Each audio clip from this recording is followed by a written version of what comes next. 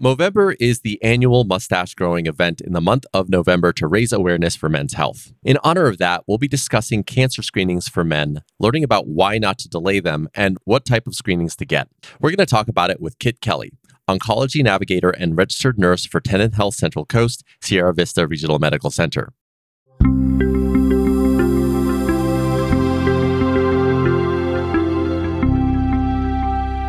This is Healthy Conversations, the podcast from Tenon Health Central Coast. My name is Prakash Chandran. So, Kit, really great to have you here today. I just noticed in your title, you're called an oncology navigator. So, could you start by telling us what that is? Yes. I like people to think of us as it's the first time when you walk into a very busy airport and then you look at the directory of where to go. Now imagine that directory as an interactive person, someone who knows the airport really well. So that's really what I do. I'm the first line of information for anyone who has recently been diagnosed with cancer or about to receive cancer treatment in the hospital.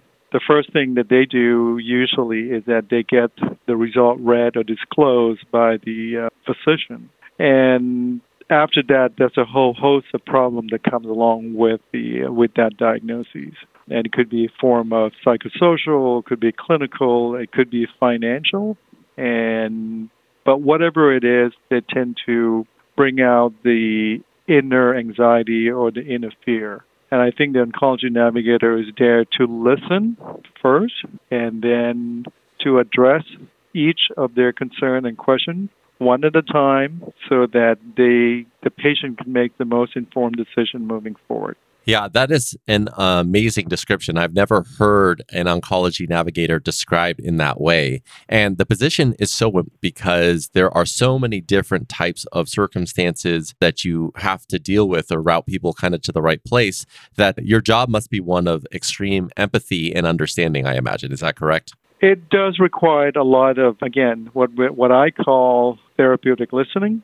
It's listening with empathy and really find out what the patient is trying to tell you and be able to translate that into or describe it as a barrier or identify as a barrier so that you can help the patient and their family members moving forward toward that goal and to advocate them and empower them so that they could exercise their own rights. It's important that we don't assume that everybody wants full treatment, and it's important to give people all the information. Again, this is about informed decision making, and it's ongoing because conditions change as well as clinical and people's lives change. So today we're discussing cancer screenings, and I imagine that there are a few that men should be aware of. Can you speak to those? Sure. I think the two most important ones that we like to make it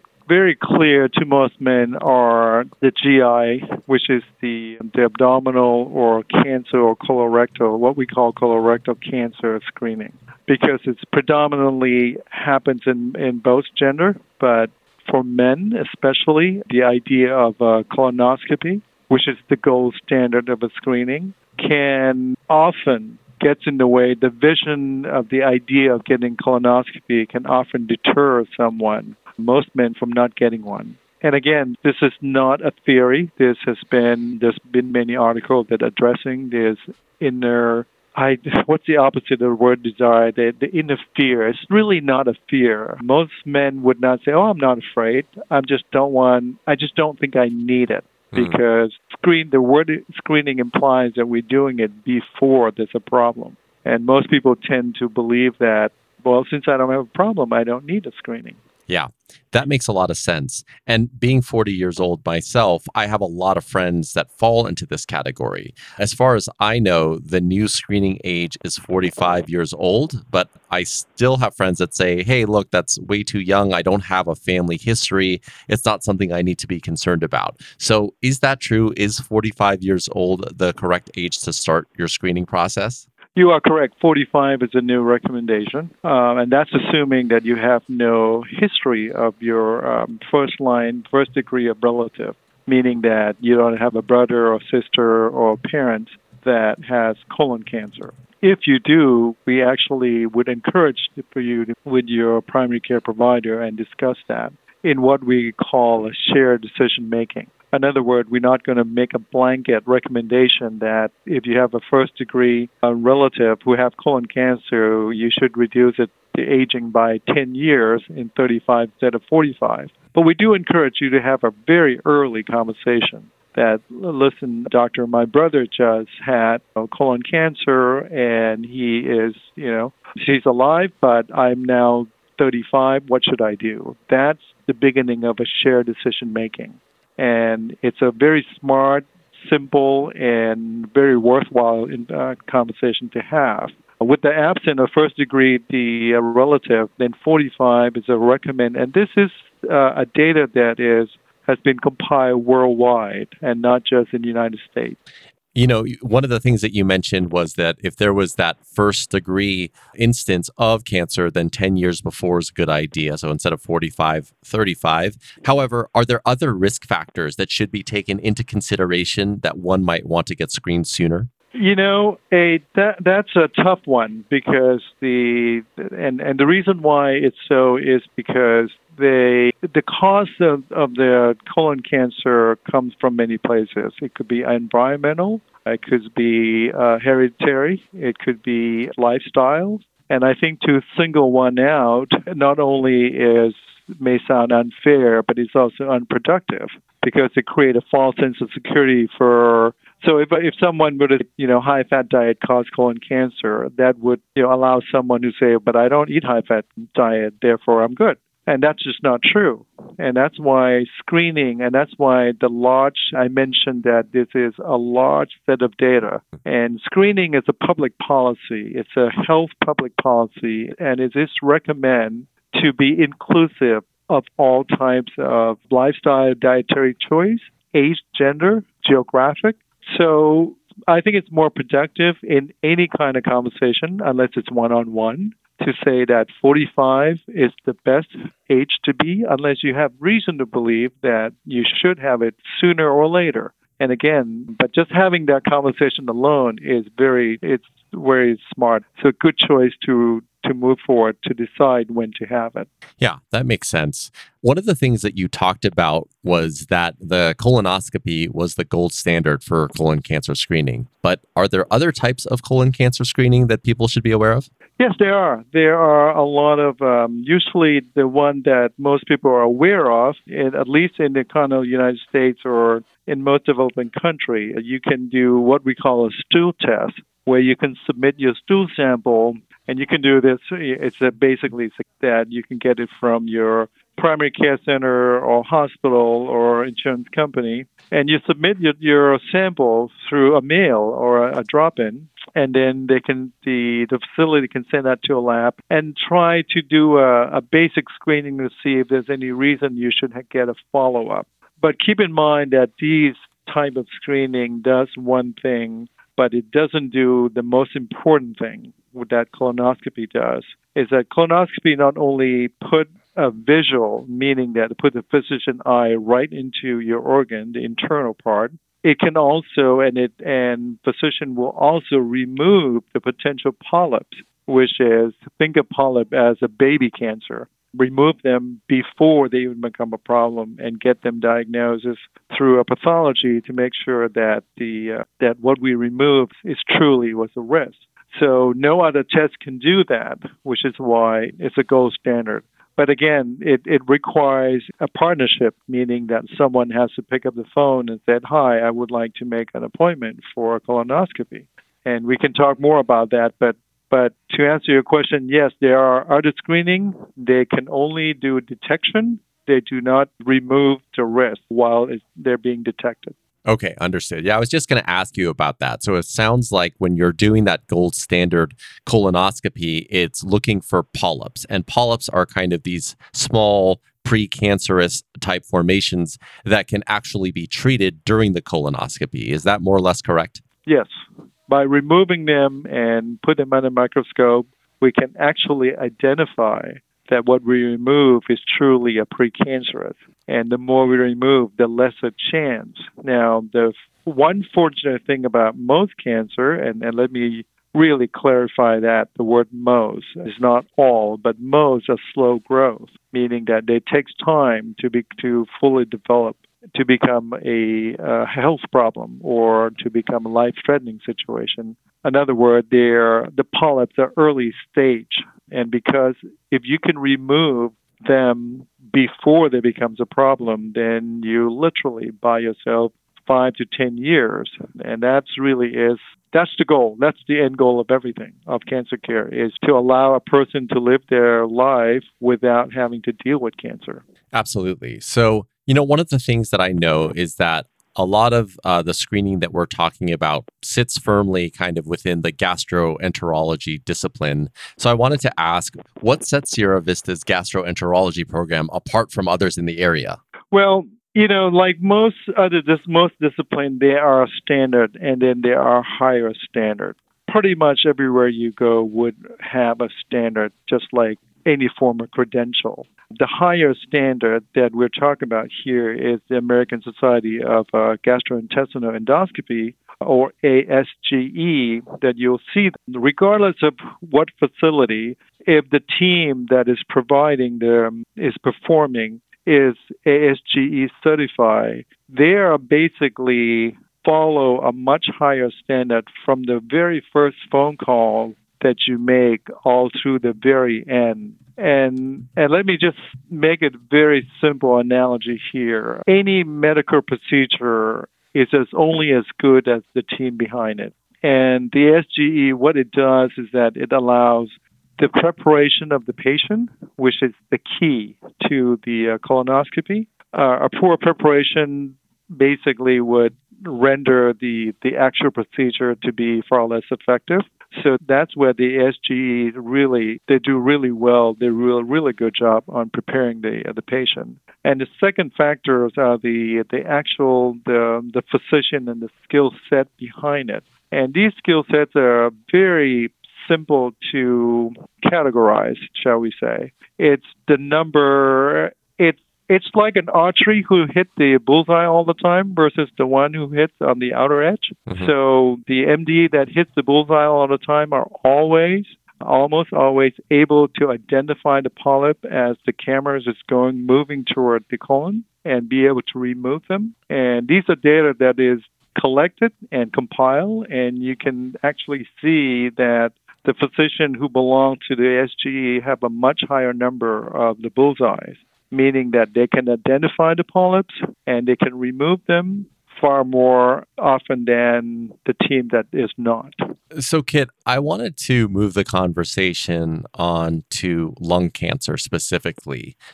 I had a close family friend die recently of lung cancer a couple months ago, and my wife's grandfather just passed away, unfortunately, last week from lung cancer. So it is something that is prevalent. I think that everyone either has a family member or knows someone that has passed away from lung cancer. Why is it such an issue for men? Well, a lot of it has to do with the historical fact that back in the late 50s and 60s, a lot of men smoked, and that even though society has moved forward and toward lesser and lesser people of smoke, men still predominantly, at least in the age of 40, 50, 60, and 70 now, have history of smoking. And there's a lot of misconception out there that, oh, yeah, my dad smoked, but guess what? He quit smoking 10 years ago. He should be fine. And as much as that is true in the sense that he is no longer inhaling those toxic chemicals, the fact that he historically has been smoking for quite some time and quit the last 10 years does not preclude him he's still in the high risk category. And therefore, the lungs, and what makes lung cancer so deadly is because, like everything else that deal with the respiratory system, basically airway is the number one life-threatening situation, whether it's an acute accident or disease. COVID, as we are in the middle of it right now, it's a respiratory infection, which is what makes them deadly. Lung cancer are essentially the same thing. It's basically a tumor that grows within your lungs, either in one side or both, and it's interfere with your ability to breathe, and therefore it kills, and it kills quickly, and especially at the late stage. So lung cancer screening, what it does, and this is where people may not finish their thought when they think about lung cancer, is that it really allowed the medical team to see where it starts to form. And just like most tumor, all cancers start very small and it's progressively grow. The faster it grows, the more problem it becomes. So the idea is that if we can catch them early, we can actually treat it. And we have gone a long way in terms of the ability to treat lung cancer. But we're good to nothing if we don't know that it's there, or by the time we catch them after a patient becomes symptomatic. You mentioned if we catch it early, and that leads me to the question, how does a man know when he needs lung cancer screening? What age should that begin? And then finally, what does that screening look like? So basically, right now that we recommend a 50 to 80-year-old patient, male or female, with a history of smoking. And let me just leave it at that for simplicity's sake, because I don't want people to get lost or argumentative about 18 years versus 21 years. If you have smoked in the past and you're in the age of 50 to 80 years, and you are asymptomatic, meaning that you don't have any problem right now. You can live your life, you can go for a hike, you can carry on, but you have a history of smoking. You are qualified, and you are recommended highly to get the low-dose lung screening. And the name of the screening is low-dose lung CT scan, which is a CAT scan. And it takes literally a few hours to go in there. It takes less than 10 minutes to be under the machine. And the exposed radiation is no more than what you would have gotten by flying from San Francisco to New York. People do that without blinking an eye. Hundreds of people do that daily, and there's no problem with that. The low-dose lung CT scan is approved and is recommended. It is highly effective. So we're kind of talking around people that have a smoking history, and I'm assuming that smoking is the main reason for developing lung cancer. Is that correct? That is correct. Gotcha. Just as we start to close here, we've talked about two things, screening for colon cancer and screening for lung cancer. Two very important topics. What do you say to men that have been putting off their regular cancer screenings or just haven't gotten one? I get asked this a lot, and it is almost perplexing. But if I could leave just one thought, is that if you make it to be 50-year-olds, you have made so many good decisions in your life. You made a decision so that you last this long. Whatever decision you make, whether it's investment, buying property, buy a house, go to school, take care of yourself, eat good food, exercise, all that decision, none of them at this point, if you're 50 or above or 45, none of it is any less important than get cancer screening. And I can only say that the people who has not addressed or pick up the phone and do it because they haven't thought of it. Because life is busy, life is challenging. The society is moving, things are moving fast, and you're so busy worry about things you can see, that you can touch, things that affect your wallet, things that come through the mail. And somehow you forgot that the very, very mechanism that you live in, your body, is the number one investment that you should pay attention to. Unfortunately, when you're young, like most of us, I do too. We take our body for granted. But I think it's time, and I hope that people will take the message and give yourself a little time to invest yourself to get these screening, because they're simple, they're effective, and they prevent so much suffering, not just for yourself, but for your family. You work so hard to get this far. You build up that nest egg, you build up that career, so that you can get promotion, you can get job security, you can have retirement fund, and yet without the body to enjoy it, without the physical health to enjoy it, none of that matters. So put your own body, your lung and your colon, right up against your 401k, right up against your children, your child, your dreams, whatever it is that you may have. That's my hope. My hope is people will just stop and think for a little that we have these options, and they're so simple. It takes one phone call for you to do so.